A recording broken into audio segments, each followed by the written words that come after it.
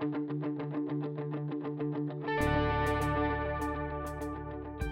Christmas season is upon us. Everywhere we look, it's obvious something big is on the way. The why behind all the gathering, decorations, and gifts is the Advent. We pray this series, Christmas is on the Way, draws the heart to Christ afresh as we live for His good purposes.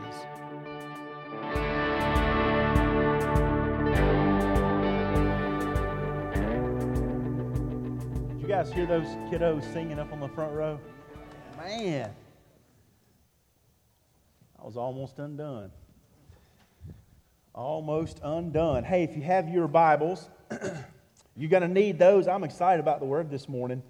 Anytime you get a light bulb moment in message prep, you just get excited about showing it. And I'm excited about it. Christmas, y'all, is 14 days away. It is here. Christmas is on the way. Amen? It's on the way. And I don't know about you, but it has caught our house in the Kris Kringle grip. You know, everywhere you look around, it's right there. There is no doubt that Christmas is on the way. And I don't want the Bethlehem birth to be a blur. I just don't. That's just kind of my heart. I don't want to miss it. The title of the message this morning is just that. Christmas is on the way. The truth behind Bethlehem's birth. Bethlehem's birth. What we see is that God's outstretched hand is always in the details of the situations of our life. And I don't want to miss it. The details are there. It's our job to take notice. I mean, let's just think about what God has already done in the details. We made a birth announcement. Only God can do that in the details. We just sang a song about Emmanuel. We are digging around into the Christmas story, the birth of the Messiah. Y'all, if you don't see it, God is in the details. You can't line these things out. Only wisdom can do that. And the promise is no clearer than during the Christmas season where Christmas is on the way. And so one of my personal goals is to really try to do more reflection this Christmas season, because I realize at this point in the month, I'm so prepared and I'm so focused on doing Christmas and getting Christmas done, especially as a pastor in a congregation, you know. I'm so busy trying to get to do Christmas that the details of what Christmas might be trying to do in me is kind of lost in the details. And that's my heart for us, y'all. That we would let Christmas do a work, a fresh work, a new work, see something we've never seen before. Goodness, I need it. To see Christmas in a way that's maybe never been considered. Because when you see something in the text that's new and fresh, never been considered, and it allows you to grip truth and God in the details, man, it makes you hungry for more. At least it does for me. At least it does for me. And so that's my prayer. That's my prayer that something fresh and new would grip us this morning. And I believe that could really be found in the story of the Bethlehem birth. The truth that's in the Bethlehem's birth will start something in us. Now, the traditional views of Christmas, you guys know it, they're fixed in popular culture. I mean, think about this. You know, the birth of Jesus surrounded by wise men, animals, an old barn, snow, shepherds, standing in a smelly field, acting all scared. You know, we get wrapped up in that, don't we? It's there. But this morning, what I want us to do is actually kind of look at some real context, the real context of Jewish life, to show us that God is absolutely, certainly working with wisdom. He's working with a welcome. He's working with an invitation through the Bethlehem's birth in ways that most believers, especially in American Christianity, man, we just miss it. We get caught up in it.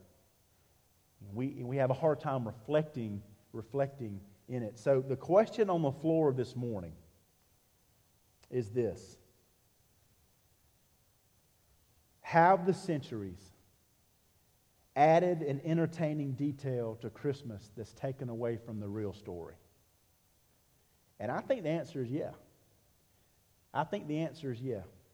So we're going to dig into that. If you have your copy of God's Word and you're willing and you're able, hey, let's stand together. We're going to be in Luke chapter number 2, starting in verse 1. Luke chapter 2, starting in verse 1. Remember the question on the floor. Have centuries of traditionalism possibly taken away some of the truth of the Christmas story? I think it has. Luke chapter 2, starting in 1, says this. In those days, a decree went out from Caesar Augustus that the whole empire should be registered. The first registration took place while Quirinius governing Syria. So everyone went to be registered, each to his own town. Joseph also went up from the town of Nazareth in Galilee to Judea, to the city of David, which is called Bethlehem, because he was of the house and family line of David. Why? Well, to be registered along with Mary, who was engaged to him and was pregnant. And while they were there, the time came for her to give birth. And then she gave birth to her firstborn son. She wrapped him tightly in cloth and laid him in a manger because there was no guest room available for them. In the same region, shepherds were staying out in the field and keeping watch at night over their flock. And then an angel of the Lord stood before them, and the glory of God shone around them, and they were terrified. But the angel said to them, do not be afraid, for look, I proclaim to you good news of great joy that will be for all people. Amen, church? Today in the city of David, a Savior was born for you, who is the Messiah, the Lord. Who is the Messiah, the Lord? You guys can be seated. Now, I know that's familiar. Some of you guys, if you're like us at the house, you'll sit and you'll gather around and you'll read that on Christmas morning. But remember the question on the floor. The question on the floor is, has traditionalism over the centuries in American Christianity, has it made the truth that we just read, has it fogged it up any? Is there a fuzziness of the message? Well, if you look on your sermon guide, we're going to work through a few things. The first thing is this. What do we see in this? We see God's wisdom in Bethlehem's birth. We see God's wisdom. See, there's a difference between wisdom and knowledge. See, knowledge is knowing that a tomato is a fruit. Wisdom is knowing that it doesn't belong in a fruit salad. The wisdom that we see of God right here is incredible. And I was thinking about this. It's interesting as we get older that we kind of stop seeking wisdom, isn't it? We just think we have everything figured out. But our kids, they never stop seeking wisdom as a child. If you think about it, they're always asking why, where, who, what, when. And you look at them like, I don't know nothing. They always seek wisdom. Kids want to know stuff. Kid asked his dad one day, he said, Dad, can I ask you a question? Dad's like, sure. He said, Dad, when a doctor's a doctor, does the doctor doing the doctoring doctor as the doctor being doctored wants to doctor? Or does the doctor doing the doctoring doctor as he wants to doctor? Dad's like, I don't know nothing.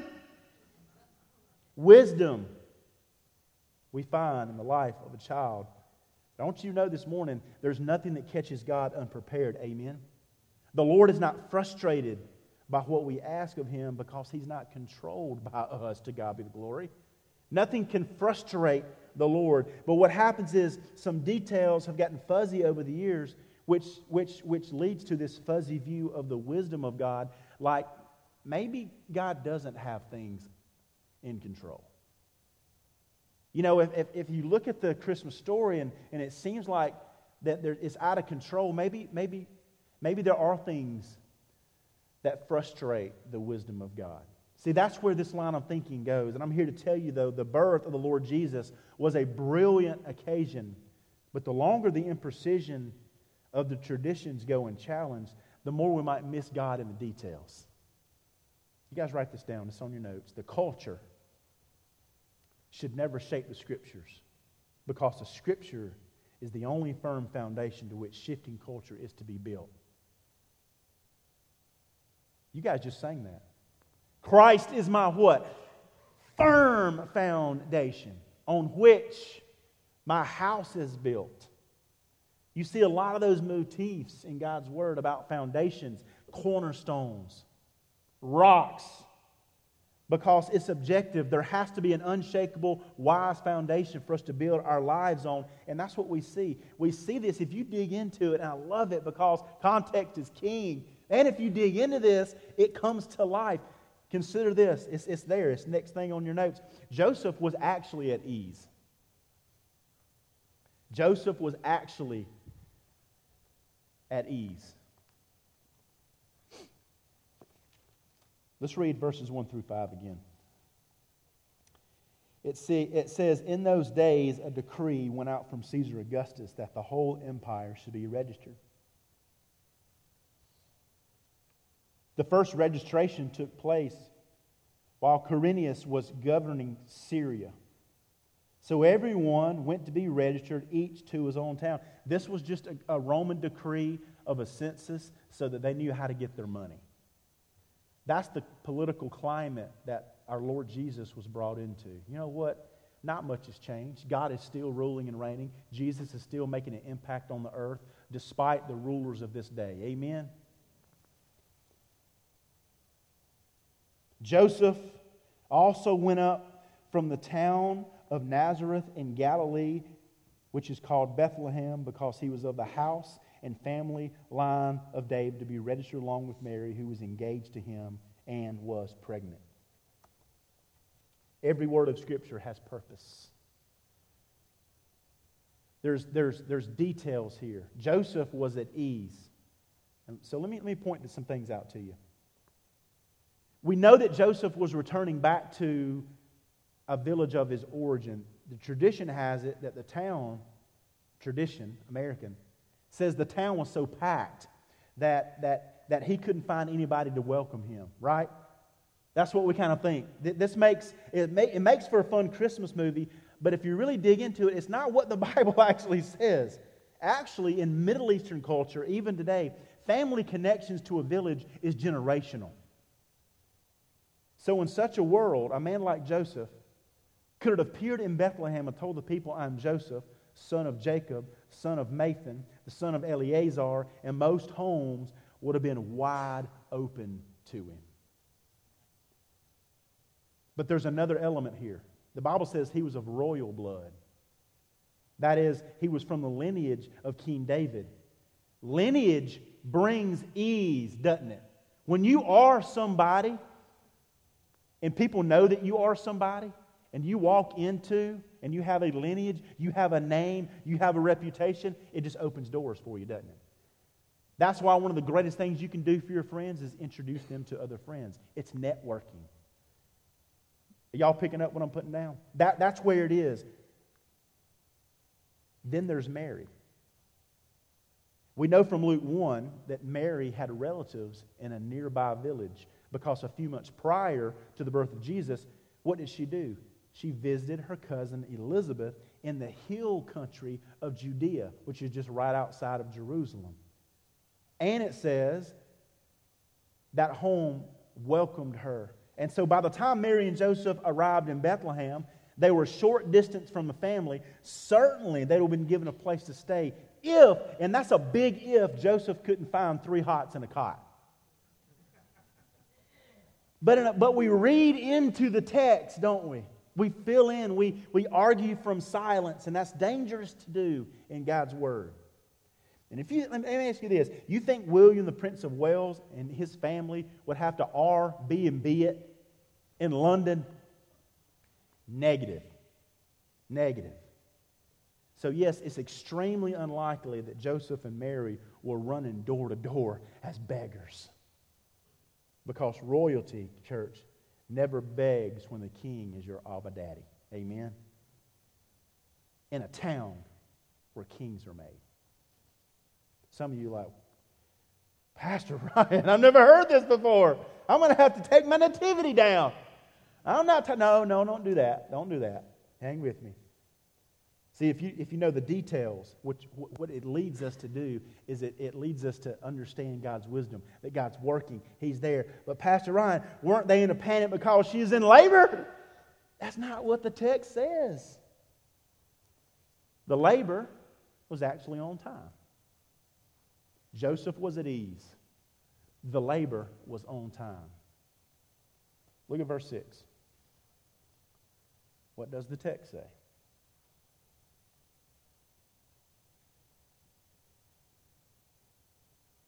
It says, while they were there,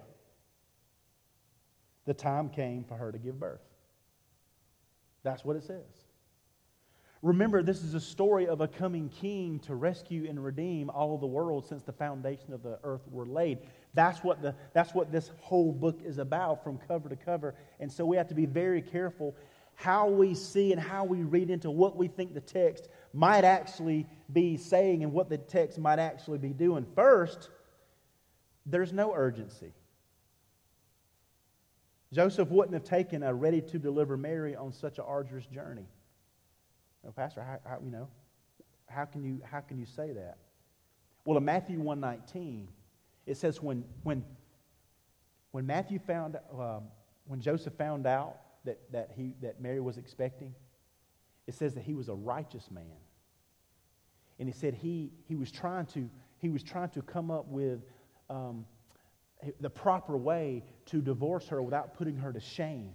He didn't run out in the street. He didn't pitch a fit. He didn't buy a billboard. He didn't call his friends. He didn't send a message out. He was a righteous man, which means he wanted to walk in his integrity to do what was right, but also to protect her reputation. He didn't want to add shame and guilt to her. So why in the world would we believe that if he went to such great length to protect her character, her reputation, then he wouldn't take the same care to protect her physically if she was about to go into labor? Why would he say, come on, we got to go. Hop on. Oh, it couldn't hurt that bad. You see? We know what kind of character, he was. The Bible says, while they were there, the days were accomplished that she should deliver. While they were there. The time spent in Bethlehem before the birth, it isn't specified. But it was surely long enough to find a welcoming home or to turn to Mary's family. Guys, put yourself in that situation. These are real people. It happened in real time, right? People haven't changed that much. What would we do? We would do what he did. Let's think about the culture. In every culture, a woman about to give birth is given special attention, isn't she?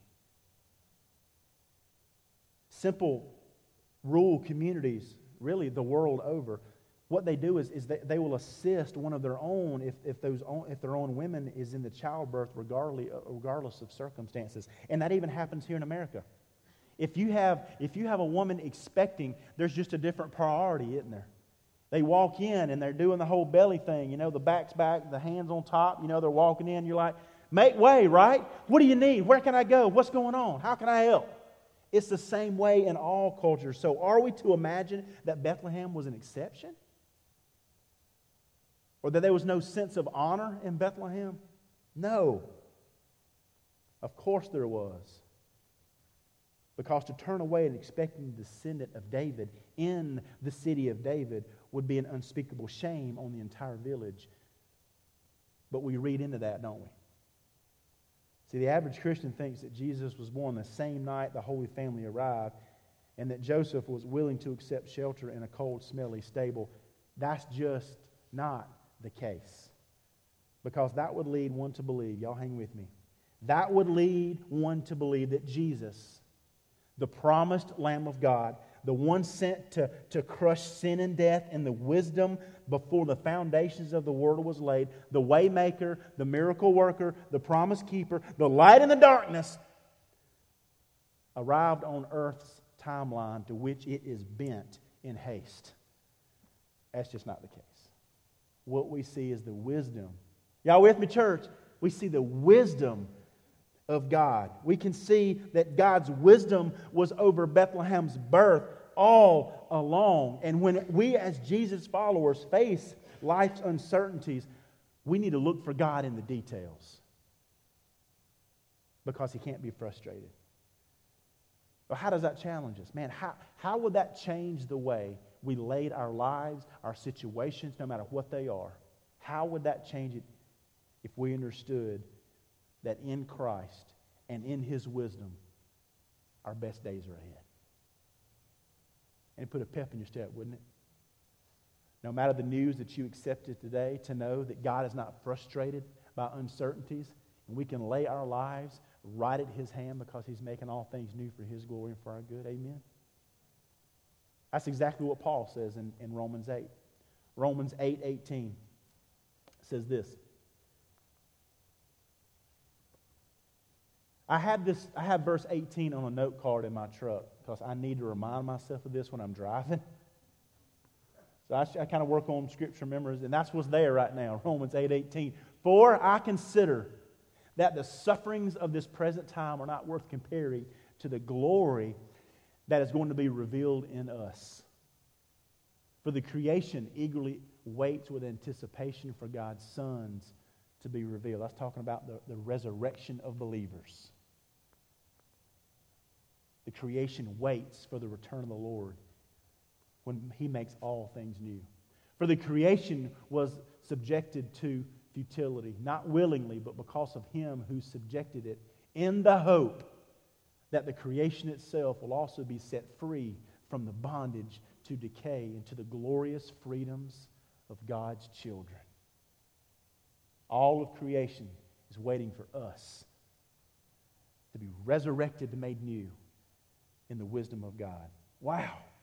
We have a mighty role to play. Amen, church? For we know that the whole creation has been groaning together with labor pains until when? Until now. Not only that, but we ourselves who have the Spirit as the first fruits, we also groan within ourselves, eagerly waiting for adoption, the redemption of our bodies. Now in this hope we were saved. But hope that is seen is not hope, because who hopes for what he sees? Now if we hope for what we do not see, we eagerly wait for it with patience. It's not going to be like this forever. But the Spirit of God has been given to us as a first fruit to show us something better is on the way. Amen? Because God's wisdom is there. In God's perfect timing, our current groanings, even when the affliction of our lives are self-inflicted, you know what I'm saying? You know, I saw this little meme. It was a bracelet that said WWJD, and then it was another one that said, well, something like Jesus wouldn't do that because he never would have gotten himself in the situation in the first place. So it had the first letters of that whole sentence. Yes, God works in our afflictions. Often they're self-inflicted because of the bondage that we're under.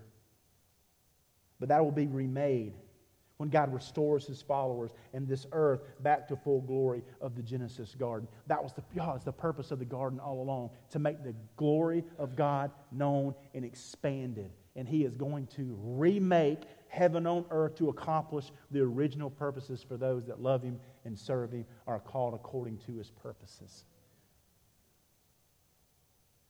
Praise be to God that even though we have self-inflicted wounds and we face affliction,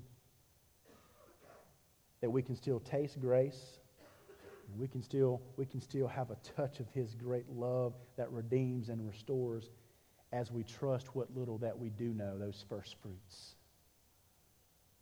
Our momentary light affliction is producing for us an absolutely incorruptible, eternal weight and glory. If you're in Christ, we've just tasted what is to come. First fruits. I don't know about you, but you get that first ripe tomato in the summer, not some of this hothouse stuff you buy at the grocery store. What is that even real fruit? I'm talking about you grow it in your backyard and you cut it and you take that sunbeam and you put the Duke's mayonnaise on it and you slice it up and you lay it on there, salt and pepper, It will change your life. It's like a party in your mouth. And you take that bite. Can I get a witness? And that sharp, acidic, homegrown tomato taste makes you go, glory! Woo! I got to have some more of that. We can have that first fruit. Man, I want a tomato sandwich for lunch. The first fruits in our lives. Y'all write this down. Bad experiences on our time must never assume God is not working on His time. Man, that's for somebody this morning. Bad experiences on our time must never assume God is not working on His time. However fragile that belief might be right now, looking at what God has around you this Christmas, and some of you guys are facing Christmases in a way that you never dreamed it would, I want you to know, stand firm that God is really able to redeem all things to beauty and display His wisdom in the details of your life all along. I mean, listen, if He was able to secure salvation for the Jewish nation and all of us bacon eaters by way of the cross, on the worst day of history, I'm saying maybe, just maybe, He can bring some ease and perfect timing in your life. I'm telling you, He can. In Christ, your salvation is secure. You can't lose it because you didn't do anything to earn it. You didn't do anything to buy it or cry it. God's gracious gift is not of works, lest any man should boast. God called you, and He seals you by His Spirit, the first fruits of glory to come. And so we wait. What do? What Paul said, we wait and we serve with patience, obedience, and faith. So absolutely God's wisdom, if you've seen it, Joseph was at ease, and it was not the labor was not in haste. We see God is in the details, because God is an all-wise, all-knowing, all-powerful, mighty Savior. That's the truth I want you to get as you know this season, Christmas is on the way. There's something else. God's welcome is found in the truth behind Bethlehem's birth. The wisdom and the welcome. Look at verse 7. These are the words. Wisdom. There's a welcome. Look at verse 7. Then she gave birth to her firstborn son, and she wrapped him tightly in cloth and laid him in a manger, because there was no guest room available for them. Maybe your Bibles say inn. Different translations say different things, but the message is the same. Some translations are more wooden than others. Some are a little more loose than others. So my encouragement is to find something that's kind of right in the middle. That takes the original words, but then packages it in a way that's easy to read. Okay? You've got the Message translation that's way over here. It's like a nursery rhyme in a lot of ways, which has a purpose. And then you have some very wooden translations, like the original King James. We use the CSB. It's a good one. It's kind of right here. The ESV is a good one. The NASB is a good one. And so what my translation says, and it kind of translates the word correctly, it says guest room. See, when you welcome somebody into your house, there's some things that you offer to make them feel more welcome. You just don't let anybody in your house, right? And if you do allow somebody in your house, you want to make them feel at home. A week and a half ago, doorbell rings, and it was the Amazon delivery guy.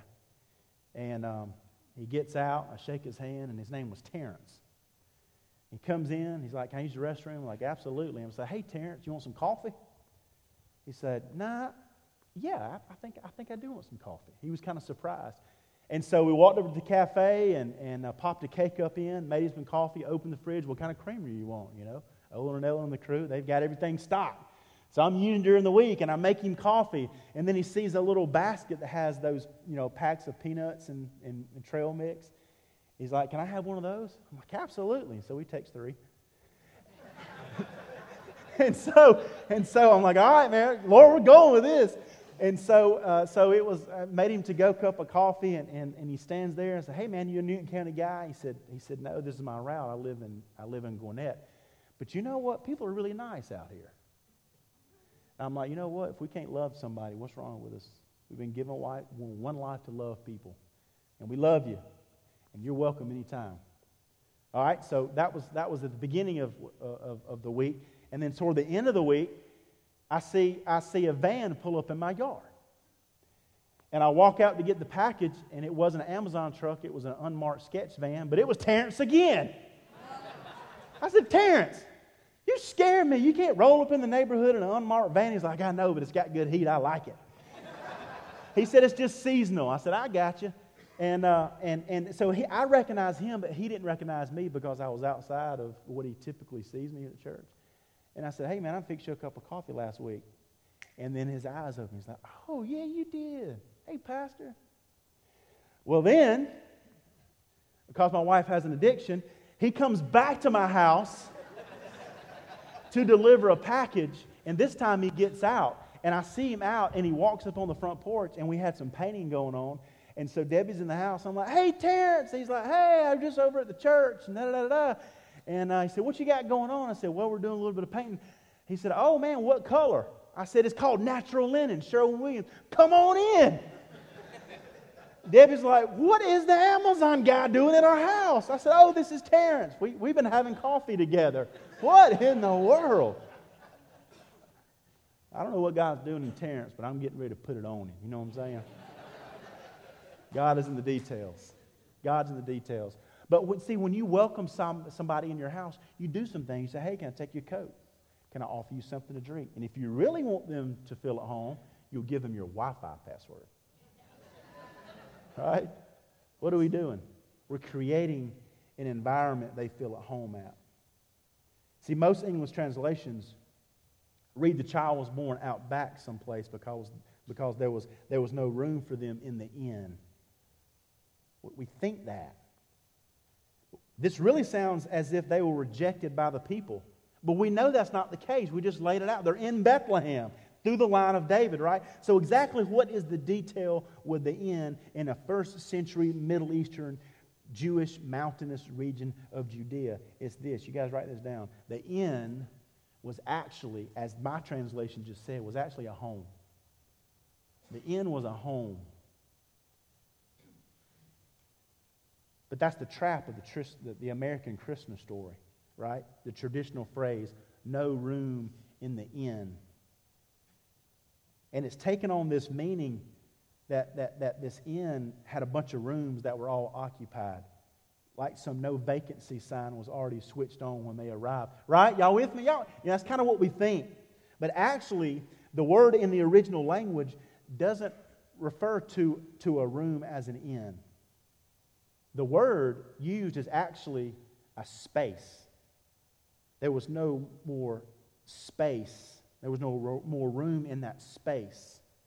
Like, there's no more room on this stage for a large Christmas tree. The Greek word for inn that's in Luke is the word kataluma. Kataluma. It literally means a place to stay, or even better yet, a space to use. And in the context, this is a guest space that would be used in a private residence. See, if Luke expected us to think that Joseph was turned away from a hotel, he would have used a completely different word. A word that's actually used in the New Testament, which was a public house for reception of strangers, like in the story of the Good Samaritan. In the story of the Good Samaritan, remember, the Samaritan helped the injured man, and he led him to a guest house with lots of room, and that is the word pandoion. Pandoion, which is a completely different word that was used for a guest space. Kataluma is the same word used in Luke 22, 10, 11, and 12. It's right here. "Listen," he said to them, "when you've entered the city, a man carrying a water jar will meet you.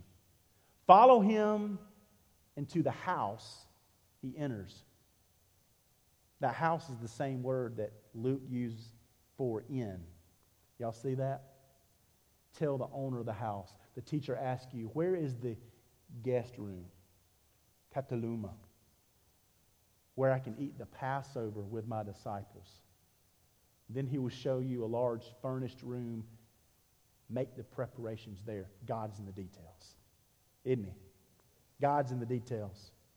So when Luke 2:7 tells us that something was full, actually what was full was a spare bedroom of a private home. Why? Because other family were in town. Everybody was going back. Everybody had kind of come home for Christmas. What that tells us, the next thing, the manger was enough. The inn was actually a home, and the manger was actually enough. Look at verse 7 again. Then she gave birth to her firstborn son, and she wrapped him tightly in cloth and laid him in a manger, because there was no guest room available for them. I hope some light bulbs are going off right here of how good God is. It's more likely, once we understood in the welcome details, that Joseph relied on the hospitality of some friends and some family in Bethlehem whose guest room was full when he and Mary arrived. So now what? I mean, are we to believe that it was out back to the stable? To a barn? I mean, our tradition would say that. That's what we see on TV. That's what we see in live nativities. Well, the answer to that is not really, because that's not the context of Middle Eastern culture. Now, we have a little light nativity in our front yard. I'm not going home to burn that. We have a really nice little nativity set out that the kids are going to welcome you guys over the next couple of weeks in costume. Okay, we're not going to cancel that. I'm saying let's be smart about what we see and what the text really says. Let's be careful not to allow our hearts to go somewhere that it really shouldn't, but appreciate some of the traditions that we have. But don't let those overshadow really what the message is all about. See, rich folks would have a separate quarter for the animals. But most people in Bethlehem just had a couple of rooms.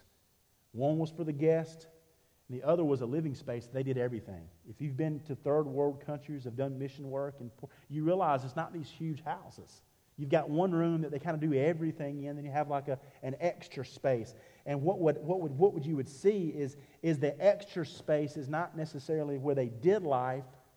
It was where they could, in their culture, use as a hospitality space. And then what you would see is at the end of the house, attached to this family room, was a stable space.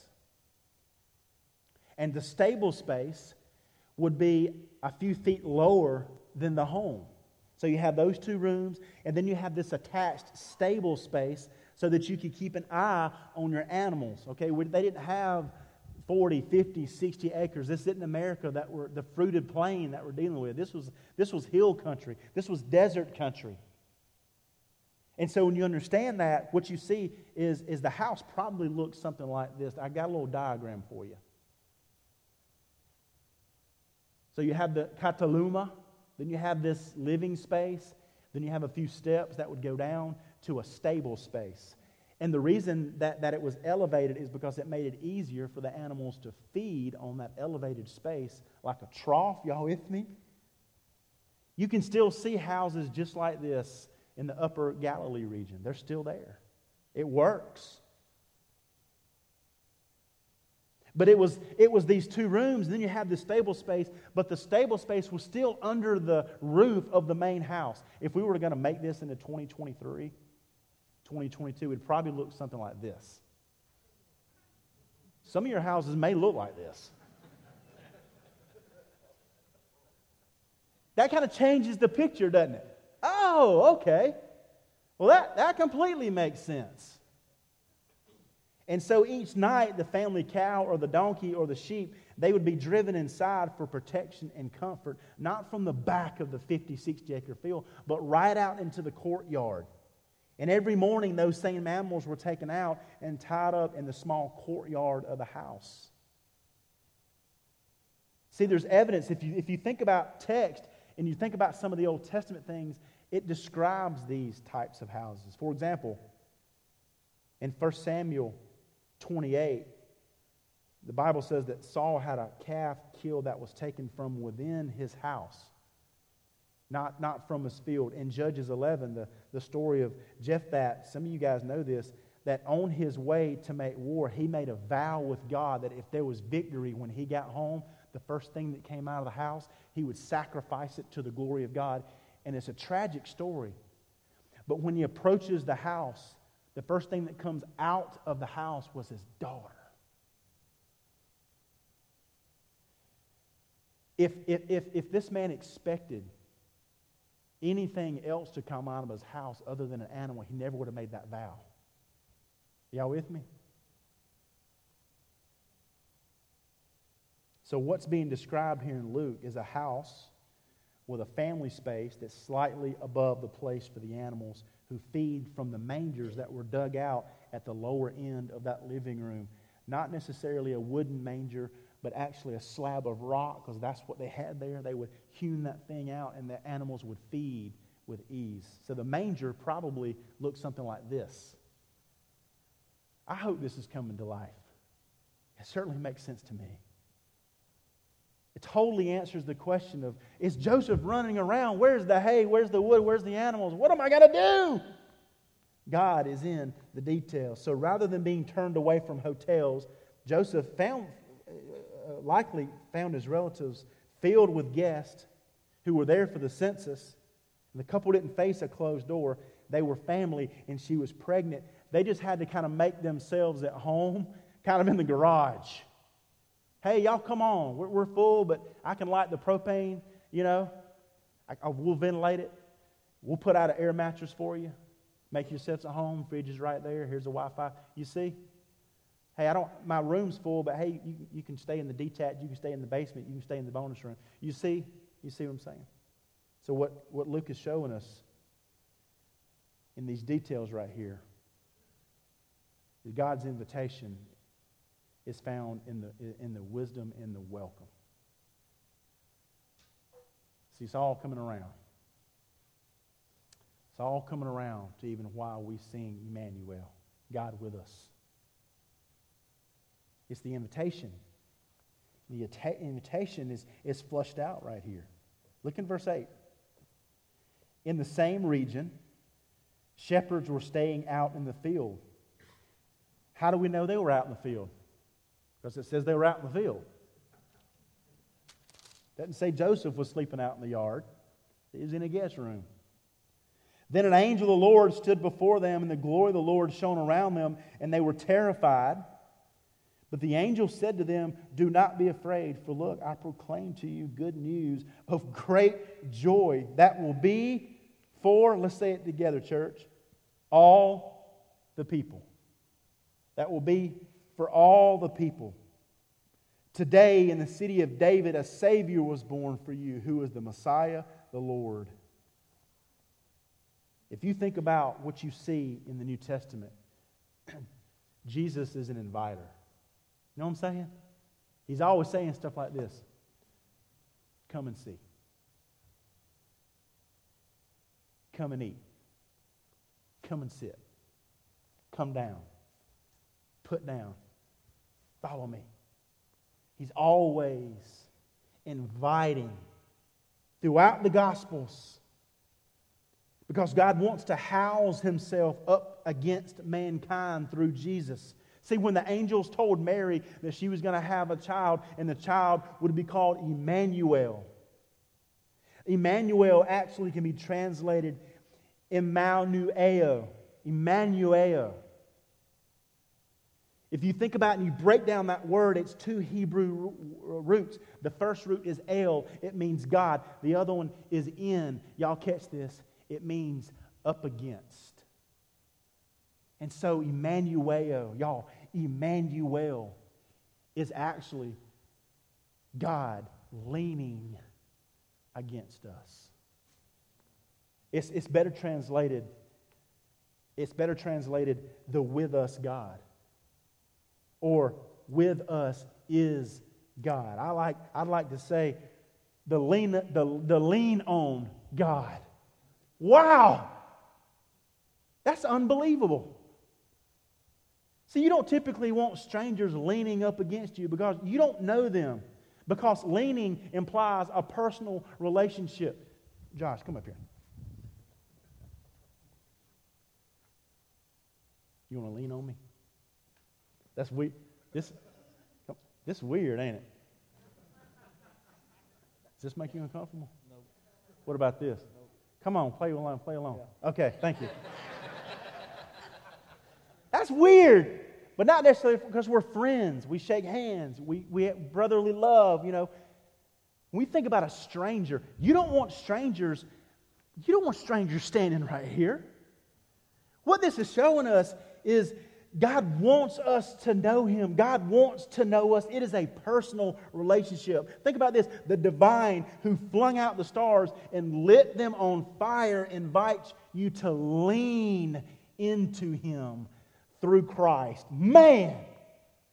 That is good. The Christ, the way, the truth, and the life. The door to which He stands and knocks on your life this morning. Wants to knock and lean on us. Emmanuel, God with us. Jesus Himself said in John 6:35 that I am the bread of life. And anyone who comes to me, I want you to catch this, will not hunger. You listen, church, God is in the details. And there might be some of you here today that's been feasting on the things of the world, but you can't find satisfaction, you know it. The job's not cutting it. It's not bringing joy. Your habits and your hobbies are not cutting it. Your belly's full, but your soul is empty. There's a smile on your face, but there's no peace in your heart. Why? Because man can't live on bread alone. You can't find fulfillment and joy and peace in anything outside of God through Christ, virgin born in the city of David. And guess what the city of David means, church? House of bread. Man! How about them apples? I don't want you to miss this, church.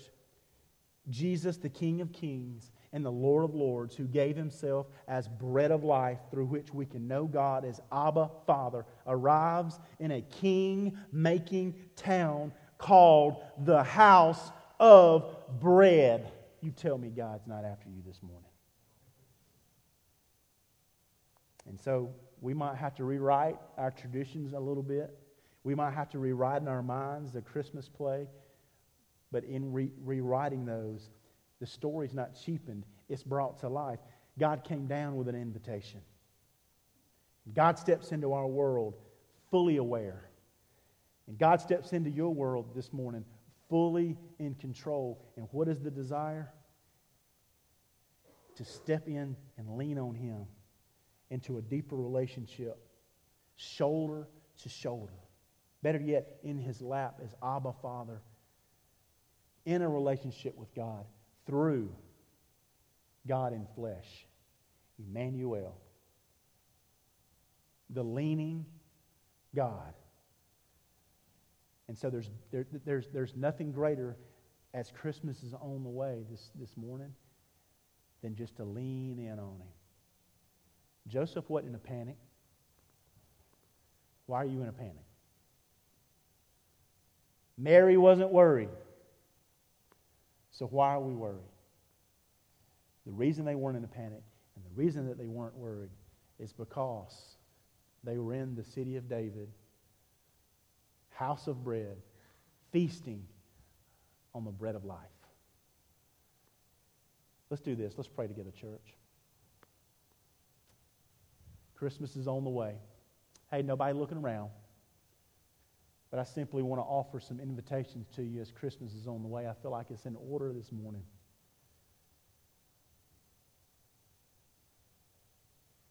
I pray you walk out of this room relieved by what you just heard, that God, the greatest architect, has wisdom to rewrite our traditions in Christ. and that He's inviting you to lean on Him exclusively this morning. Hey, maybe you're in here this morning and you've questioned the wisdom of God because of your circumstances. I'm here to tell you, God is capable and willing to show His will to you in your circumstances.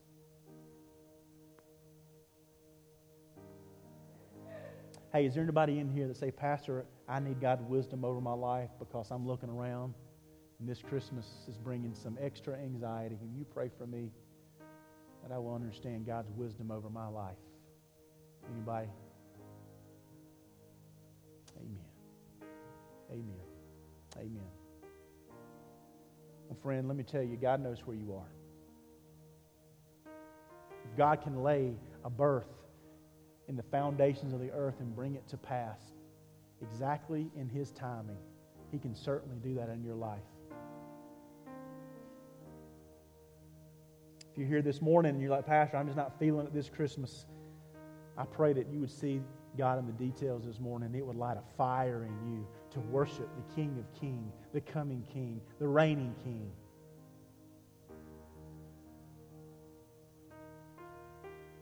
If you're here this morning and you know God's calling you to know Him and love Him as Savior for the first time, why in the world would you wait?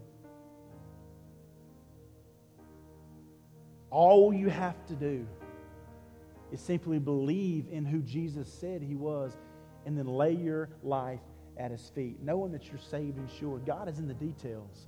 The detail is He wants you to honor Him with your life.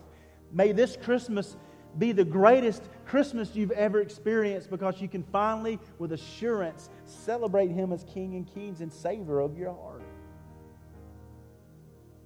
I'd be amiss if I didn't ask you to invite the Lord Jesus and respond to His call over your life this morning as Christmas is on the way.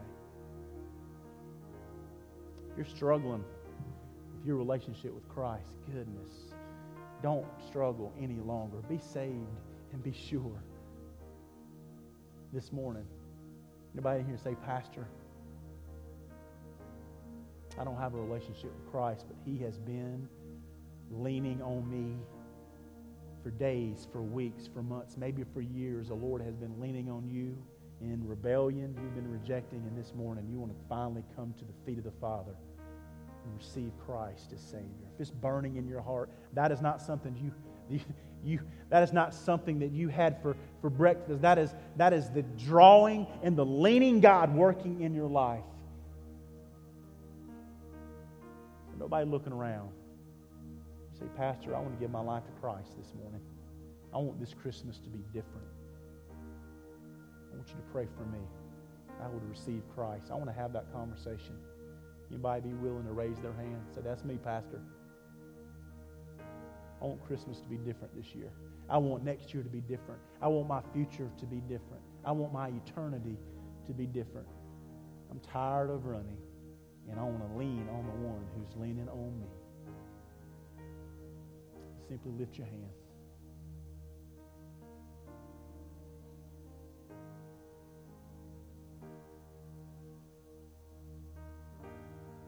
Church, Christmas is on the way. Let's pray together. God, you're so good to us. God, you're so good to us, not because we deserve it, because you are good. And in your goodness, you lavish that on our lives. Lord, you are allowing us here at this place just to get a glimpse of that.